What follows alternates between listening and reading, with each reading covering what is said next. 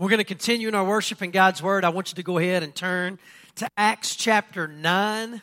Acts chapter 9, that's where we're going to be in God's Word today. It was 34 years ago today that I got to spend Father's Day for the last time with my dad. 34 years ago, my dad was gone, and I've spent the last of those years without my dad on earth with me, but my dad has always been in my heart. And I thank God for my dad. So if you're here today and your dad has gone on to be with the Lord, be thankful. Be thankful for the time you did get to have with your dad, that you spent with your dad.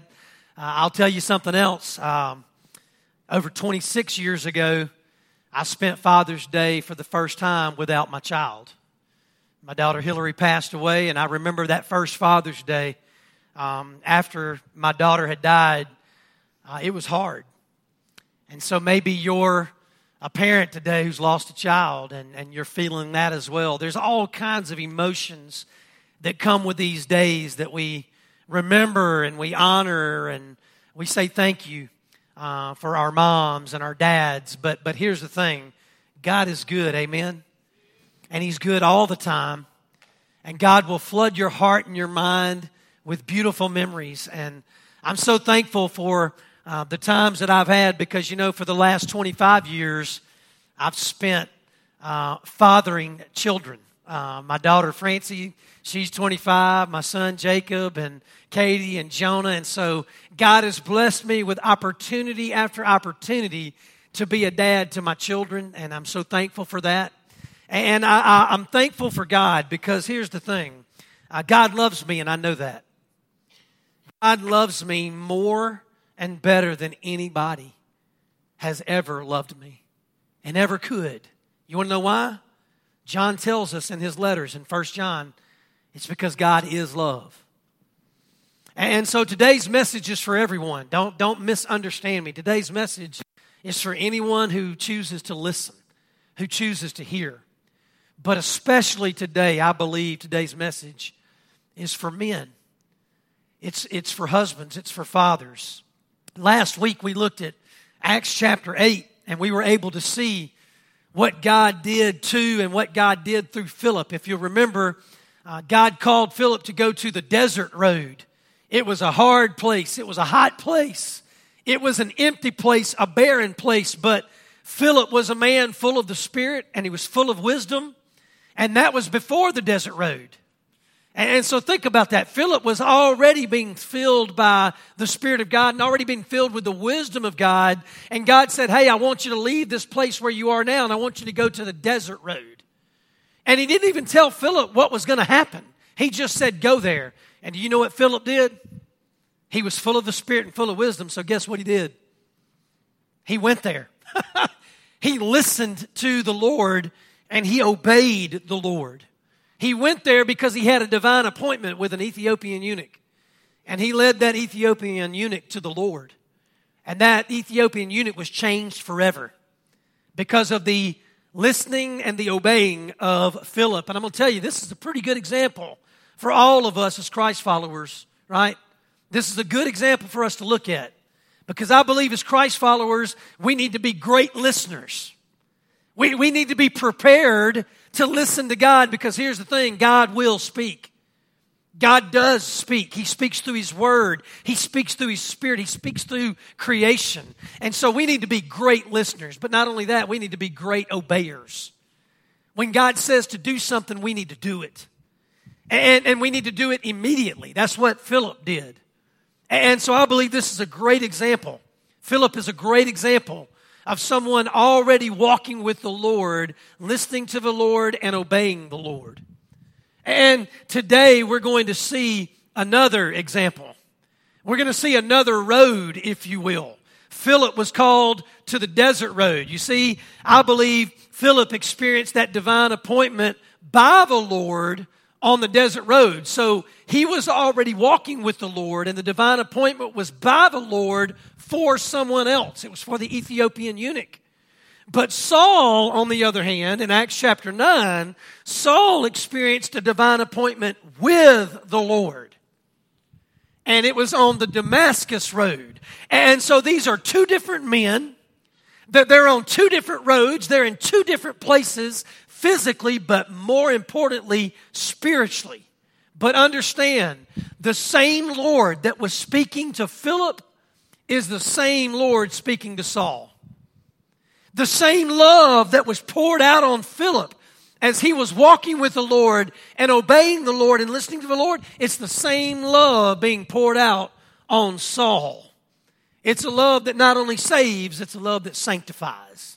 And I believe that's what we're going to see. So if you were to look at Acts chapter 8, right next to Acts chapter 9, I believe in Acts chapter 8, you see a man already walking with the Lord and he's being sanctified by the Lord. In other words, he's looking more and more like the Jesus that he proclaims.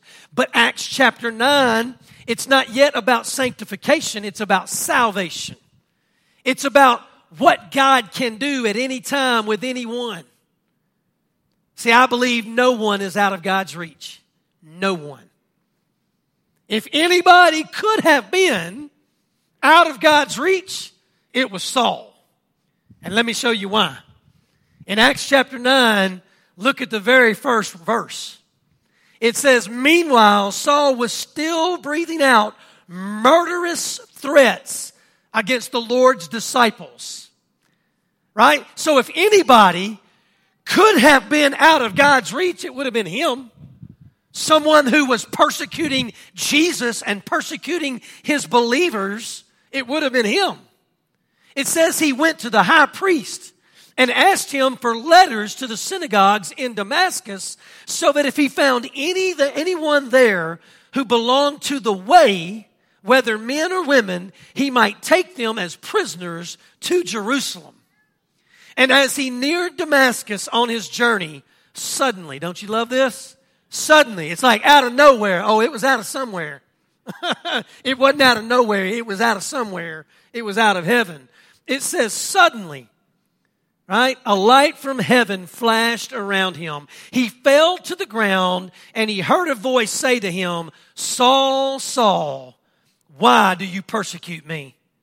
Who are you, Lord? Saul asked. I am Jesus whom you are persecuting, he replied. Now get up and go into the city, and you will be told what you must do. The men traveling with Saul stood there speechless. They heard the sound, but they did not see anyone. Saul got up from the ground, but when he opened his eyes, he could see nothing. So they led him by the hand into Damascus, and for 3 days he was blind and did not eat or drink anything. Now here's what I believe. I believe in this passage, in Acts chapter 9, verses 1 through 9, I believe we see two ways of life.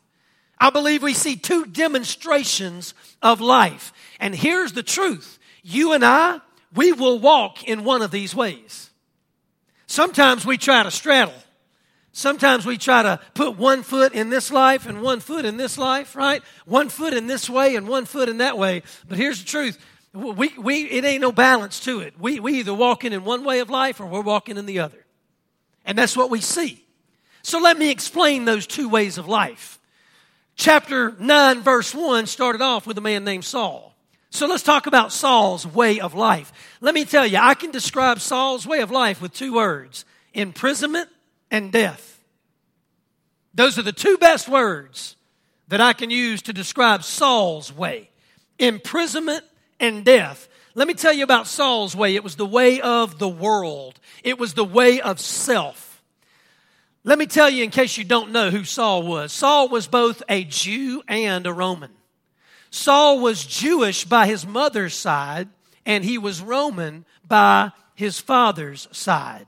He was born a Jew, and because he was born a Jew, he actually studied the law of God under Gamaliel. We find that out in Acts chapter 22. Not only that, Saul actually became a Pharisee because he was descended from Pharisees. We find that out in Acts 23. And the Bible tells us that Saul rose to great power in this world. Do you know why he rose to great power in this world? The Bible says it was because of his intense training and his education in the ways of the world. In other words, he was doing things by the world's standards and by the world's systems. Let me tell you about Saul. Saul actually believed that he was doing God a favor. He actually believed that he was doing God a favor by tracking down all of these so-called believers of the way, because see, they weren't yet called Christians. They were called followers of the way. And the reason why is because Jesus said he was the way. And so Saul, with all of his training, right, all of his education, he thought, we'll put all of these believers of the way in prison, or better yet, we'll kill them. Because what does verse 1 say? He was breathing out what? Murderous threats. You know what that means? That means death. And we've already seen that Saul was standing there holding the coats of the first martyr that we see in the Bible, Stephen. And so there's no doubt about Saul's way. Listen, I believe this. I believe Saul wanted to know the law frontwards and backwards. And here's what I believe. I believe Saul knew all about God. He knew all about God, but here's the truth. He did not know God. He did not know God in his heart. He did not have a relationship with God. All he had was information. That's all he had. He was doing things the way of the world. You know who Saul was? Saul was a people pleaser. He wanted to impress and please the other Pharisees. As a matter of fact, he wanted to rise up in the ranks of the Pharisees. It was all about, look at me. Look at what I've done. Look at what I've accomplished. That's the way of the world. And I'm going to tell you something. If we're not careful, daddies in the room, fathers, if we're not careful, we will train ourselves, we will educate ourselves, and we will work in the ways of the world. And before long, guess what? We'll surrender to it. And the education and the training and the work of the world will become our God. And we'll bow down to it. And we'll serve it. You want to know why? Because we'll think the best way for me to provide for my wife, the best way for me to provide for my kids is to do it this way. Is to live this way. To work this way. The way of the world. But I'm going to tell you, the Bible is very clear. God's word is very clear. He tells us about Saul with all of his training, with all of his education, with all of his status, he was still a persecutor of people. He still breathed out murderous threats against people. He wanted to imprison people. The Bible says he actually breathed out murder and breathed out death. And I'm going to be honest with you, that's the way of the world. The way of the world only leads to one place. Death. Death. But there's another way. Oh, there's another way. Suddenly, we see another way. And it's Jesus' way. It's the way of liberation and life. Those are two words that I would use to describe life and liberation. Those two words, that's the way I would describe Jesus. That's the way I would describe Jesus' way. As a matter of fact, this is the way of God. This is the way of amazing grace. I think about this passage of Scripture, and it's hard for me not to go back into Isaiah. As a matter of fact, Isaiah 61 these are the words that Jesus used. He actually quoted Isaiah 61 in Luke chapter 4, verses 18 and 19. Listen to this, right? Written years before Saul even was born. Listen to what God said to Isaiah. The Spirit of the Lord is on me because He has anointed me to proclaim good news to the poor. He has sent me to proclaim freedom. You know what that is? Liberation. He has sent me to proclaim freedom for the prisoners and recovery of sight for the blind, to set the oppressed free, and to proclaim the year of our Lord's favor. Do you think that that's a coincidence? That ain't no coincidence. That's God. God spoke to Isaiah all those years before what God was going to do in the life of one of the greatest persecutors of the church, Saul, on the Damascus Road. You tell me God don't have divine plans and God don't have divine appointments set up. He told Jeremiah, before you were ever born, I knew you. Before you were in your mother's womb, I set you apart. I had plans and purposes for you. Divine appointment.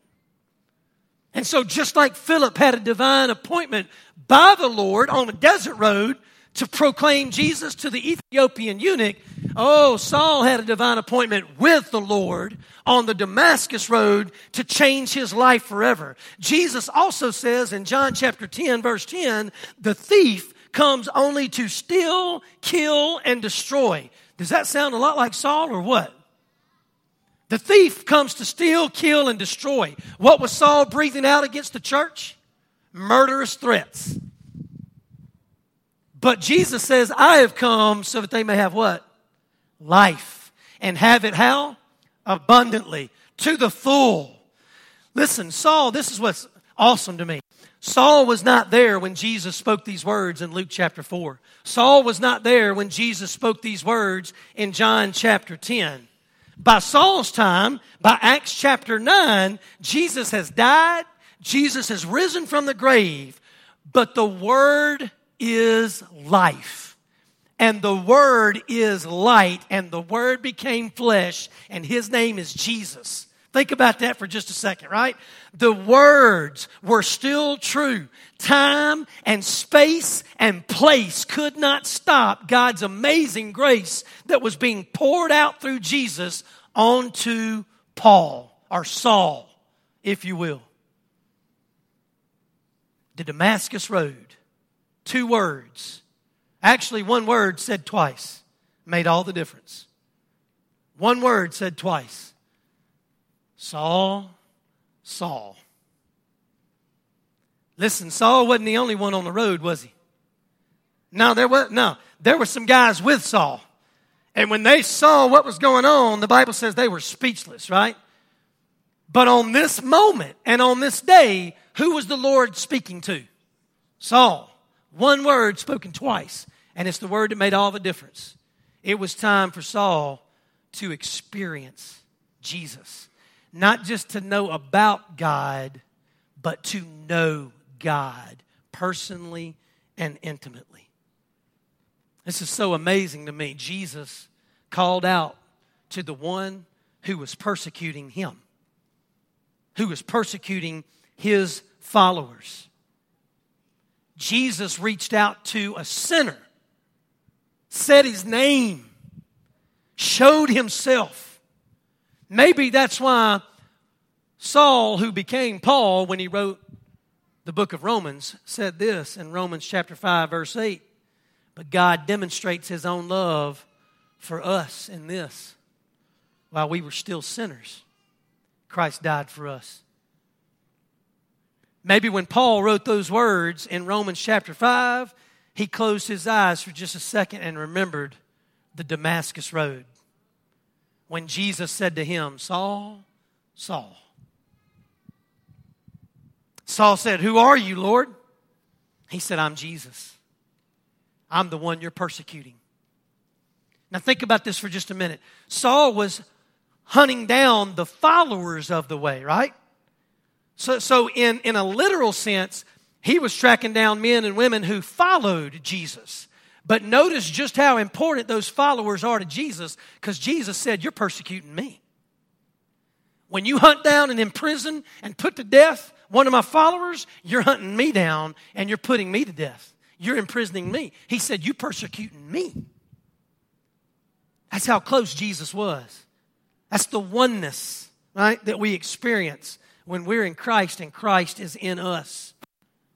And so this was a life-changing opportunity. And notice, right? Notice that Jesus spoke to him, but he had a choice, didn't he?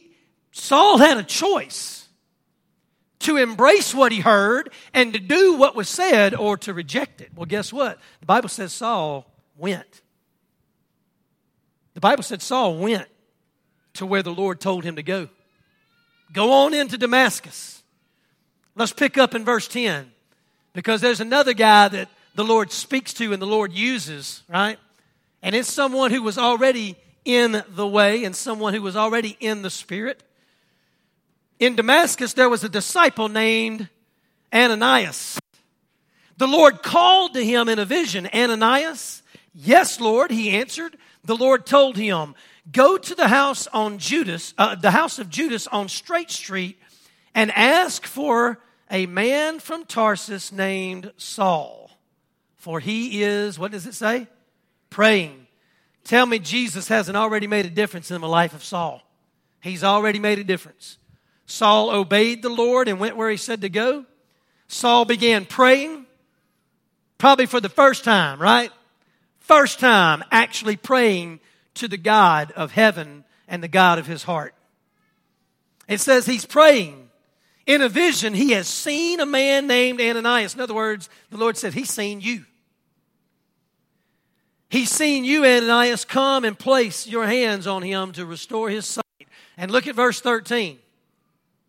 Lord, Ananias answered, I have heard many reports about this man and all the harm he has done to your holy people in Jerusalem.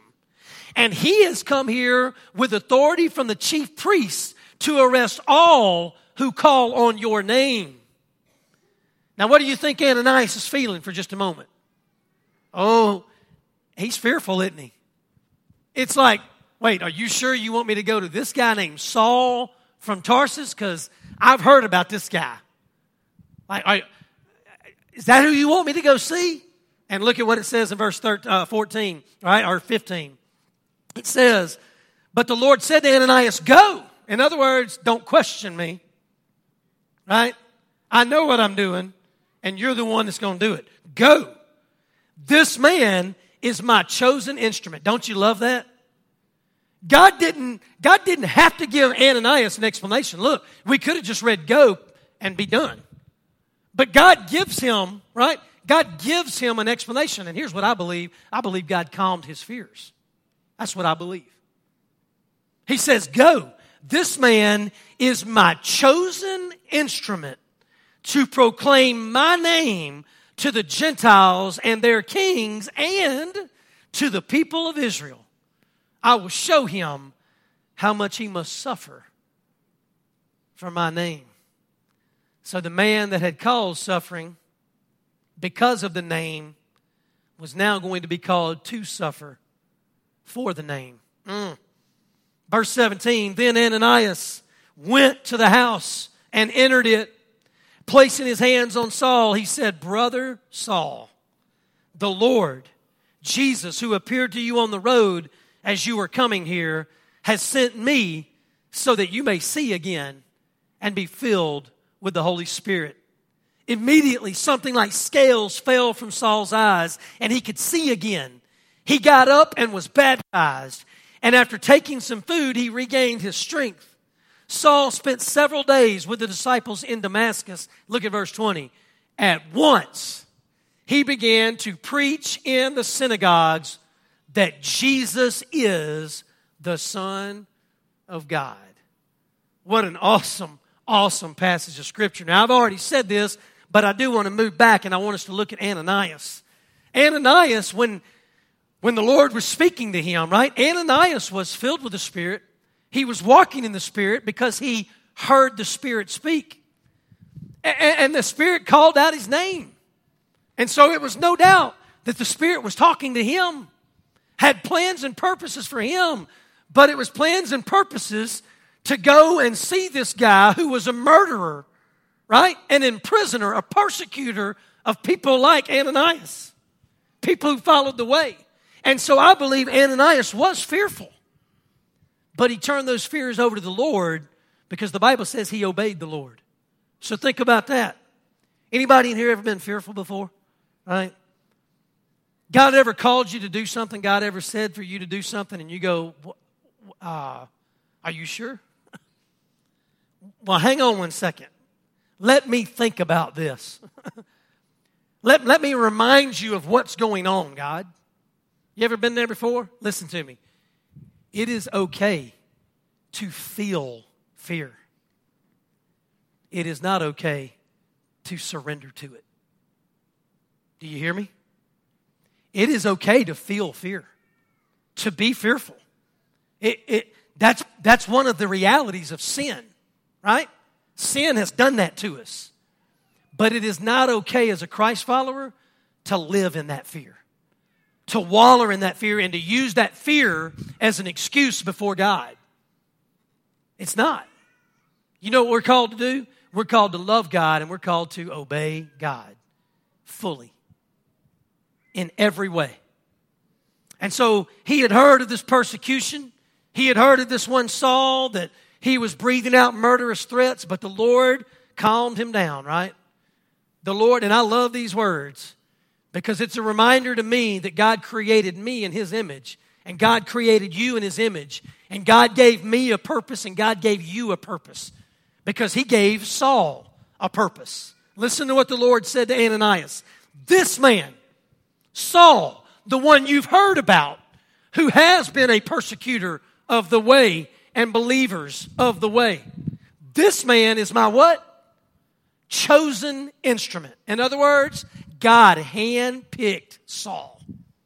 Think about that for a second. Could God have handpicked anybody else?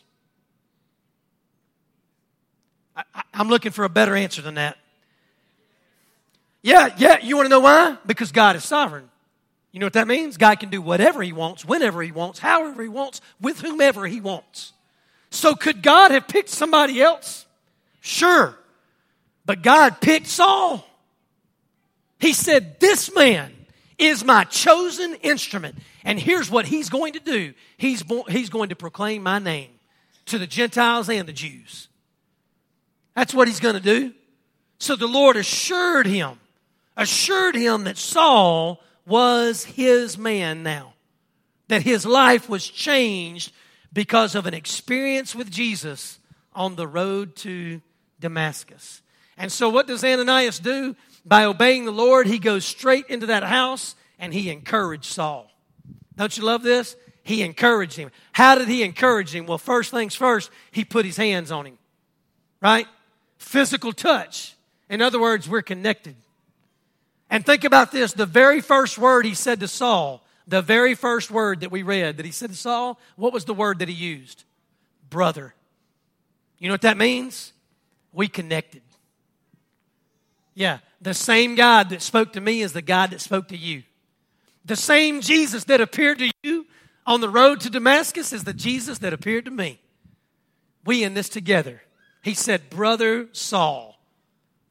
And I'm going to tell you, after he encouraged Saul, what happened? The Bible says that scales fell off Saul's eyes, right? And that he could see. But something even better than that, guess what? It says he was filled with the Spirit. Right? Filled with the Spirit. The Bible says Saul was baptized. I believe he found the closest body of water. I believe he was submerged and came up a new creature in Christ. How do I believe he became a new creature in Christ? Because the old Saul was a persecutor of the church, and now the new Saul was a proclaimer of Jesus Christ to the church. That's life change that only Jesus can give. You know what this is? It's amazing grace. We sing that song all the time, don't we? Oh, amazing grace. But do we really think about the amazing grace that God has for us?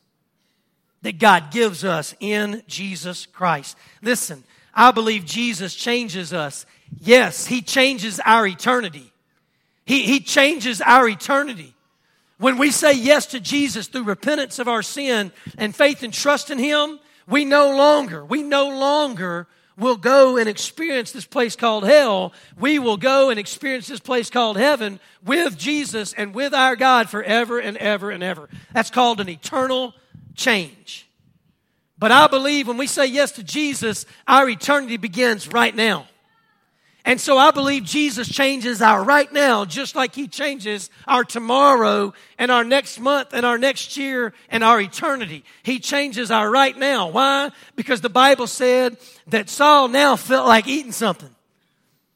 Yeah, he ate him something. And it says he got his strength back. And when he got his strength back, he busted out of those doors. And what did he start doing? He found the closest synagogue and started telling them, Jesus is the Son of God. From persecutor to proclaimer, right? From imprisoner to liberator. That's what Jesus Christ has done And that's what Jesus Christ still does today. I'm not going to read all these verses, but in verses 23 through 30, the Bible tells us that Saul was embraced and even protected by the very ones whom he was persecuting just days before. Think about that, right? Now, don't think they didn't have a hard time with it. Because the disciples were like, oh, wait, hold up now. This guy don't need to be with us. But guess what? Somebody else stepped up. Somebody named Barnabas. Do you know what the name Barnabas means in Hebrew? It means son of encouragement. So just like Ananias encouraged Saul in his new relationship with the Lord, Barnabas tells the disciples, hey, I've seen what happened. I know this man. We are brothers now, and it is okay. And as a matter of fact, the ones he used to work for, right? The Pharisees, the religious leaders, the people doing it the world's way, the imprisoners, right? The persecutors, now they start hunting Saul down. Matter of fact, the Bible says they were waiting for him at the city gates. And do you know what they did? You want to talk about humility? Saul used to walk through those city gates, right? With that chest bowed up. That neck probably like a buck in the rut, right? Like bowed, just, He was walking around like, yeah, I'm Saul. Well, guess what? Now they had to put him in a bucket and lower him over the wall so he could get away. Right? Pride and humility. But I'm going to tell you, humility is where it's at. Humility is where God does his best work. Saul was now a believer in and a participator for the way. Think about that. Acts chapter 9 verse 1, he was a murderer and an imprisoner. That's what it said. And here we are, right? Halfway through the chapter, and he's now a believer in Jesus. And he's now a participator in the way, right? In the kingdom. Let me tell you what kind of difference it makes. It makes a difference in the church. The experience, the Damascus Road experience of Saul made a difference in the church. As a matter of fact, some theologians say it was the greatest evangelical moment in the history of our world. That's what some that's what some theologians and biblical scholars tell us. It was one of the greatest evangelical moments in the history of our world. The moment when Saul had an encounter with Jesus Christ. Listen to what it does. Acts chapter 9, verse 31. This is what the Bible says. Then the church throughout Judea, Galilee, and Samaria enjoyed a time of peace and was strengthened, living in the fear of the Lord and encouraged by the Holy Spirit, it increased in numbers. What was Saul's goal in Acts chapter 9, verse 1? It was to minimize and to decrease the size of the church. But God says, let me show you what I can do. Right? Let me show you what my grace can do. My grace can change a life. And my grace can change the course of history. And that's what it does. What did God do? The Bible says God gave peace, strength, and encouragement to the believers. That's what God did. How did he do that? He did that on the Damascus Road to one who was far, far, far out of his will. And even though he may have been far, far, far out of his will, guess what? He was not out of God's reach. And I want to tell you, I believe that's what we see today. I believe that's what we see in this passage. No one, I want to say that again. No one is out of God's reach. You got a family member you're praying for, and you just can't see a way out, and all you see is death and imprisonment, bondage. Let me tell you something. No one is out of God's reach. You keep praying. Wives today, maybe you got a husband. Maybe you got a husband who doesn't believe in the way, who doesn't walk in the way. You keep praying because no one is out of God's reach. And I'm going to tell you, when God gets a man's heart, When God gets a husband's heart, it'll change the course of the family. When God gets a daddy's heart, it will change the course of the family. No one is out of God's reach. You know what that means? That means God can save and God can call anyone at any time to do anything in His kingdom. If there was anybody in the Bible that did not deserve to be known as one in the way and one for the way, and I'm saying the way because that's what we see in this passage. If there was anyone who didn't deserve to be in Jesus and participating in Jesus' work, it was Saul. One of the greatest persecutors that the church has ever known, ever seen in this world. Yet what did God do? God said, I can save him. God said, I can save him. I'm going to call to him. And so Jesus appeared to him and said, Saul, Saul. Now don't miss this. Saul had to say yes. Saul had to say yes. See, Saul had free will just like you and I have free will. We can hear the Lord all day long. But until we say yes, Lord, and not just with our mouths, but with our hearts, with our hands and with our feet, the life change won't come. We have to embrace it. And once we embrace it, then we can live it. I read an interesting article. Many of you know the organization called the Salvation Army. They do incredible work all over the world when there's catastrophes and when there's families that are hurting and have great needs. The Salvation Army has been there time and time again to give them clothes, to give them food, to give them shelter. I read an interesting story about a Salvation Army by the name of John Allen. John Allen said he used to live like the world and live for the world and live in the world. And he said when he began to work for the Salvation Army, he saw something different that he had never seen before. He began to experience things that he had never experienced before. And it was in that moment that John Allen realized that he was lost and he needed Jesus, and he got saved. And this is what John Allen said to the people interviewing him about why he served in the Salvation Army. He was a high-ranking officer in the Salvation Army, and this is what he said. He said, I, John Allen, deserved to be damned to hell for eternity. But God interfered in my life by the way of grace. But God interfered in my life by the way of grace. God interfered in my life by way of grace.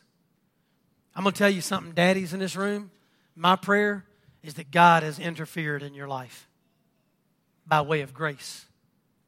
My prayer is that you have heard the Lord call your name, whatever it may be. John, John. Brian, Brian. Aaron, Aaron. Jeff, Jeff. My prayer is that you've heard the Lord call your name and you said yes to Him. Yes, Lord. Yes, Lord, you know who I am, and you know what I've done. You know what I've accomplished. You know me and all of my rebellion, but I hear you talking to me, and I want you. I don't want just knowledge of you and knowledge about you. I want you, Lord. I want relationship with you. I want you to have my heart. I want you to live inside of me. I want to live inside of you. I want to be your chosen instrument. And listen to me. It may be, right? Your Damascus Road may be a bright light from heaven. And it may be a commanding voice, a loud voice. Or it might be when you're out there on the mountaintop by yourself, right? And you're looking out at life. It might be the whisper. And you being a chosen instrument, your audience may be two little kids sitting at the dinner table at your house. Or your audience might be kings and kingdoms. It might be people groups. Here's my point. It doesn't matter what kind of instrument you are for God. When you're an instrument for God, you got power, you got purpose, and it'll make a difference in eternity for someone. So I'm not here today to compare me or you to Saul. All I'm here to do is to ask you a question. Have you been on the Damascus Road yet? Have you had your Damascus Road yet? And if you haven't, I'm praying that you will soon and very soon, before it is too late. I'm praying for your Damascus Road. And I'm praying for the Spirit to speak to you and to prepare your heart and your mind and be ready to say, yes, Lord. That's what I'm praying. I'm praying today that you will be the one that God speaks to, and you'll be the one that says, okay, Lord, I will be your chosen instrument wherever you tell me to go, whatever you tell me to do. My prayer is for you today. Yes, fathers, but for you today, Christ followers, and for you today, maybe you've been sitting on the edge, right? Maybe you've been looking at that way of life that Jesus is, and that Jesus talks about liberation in life, but maybe you've been standing feet firmly planted in this way, the way of the world, the way of self, which is imprisonment and death. Maybe you've been wanting to just kind of get closer and closer. I'm praying today that the Holy Spirit will pick you up and put your feet firmly in Jesus. And that Jesus will change your life right now and forever, your eternity. Amen.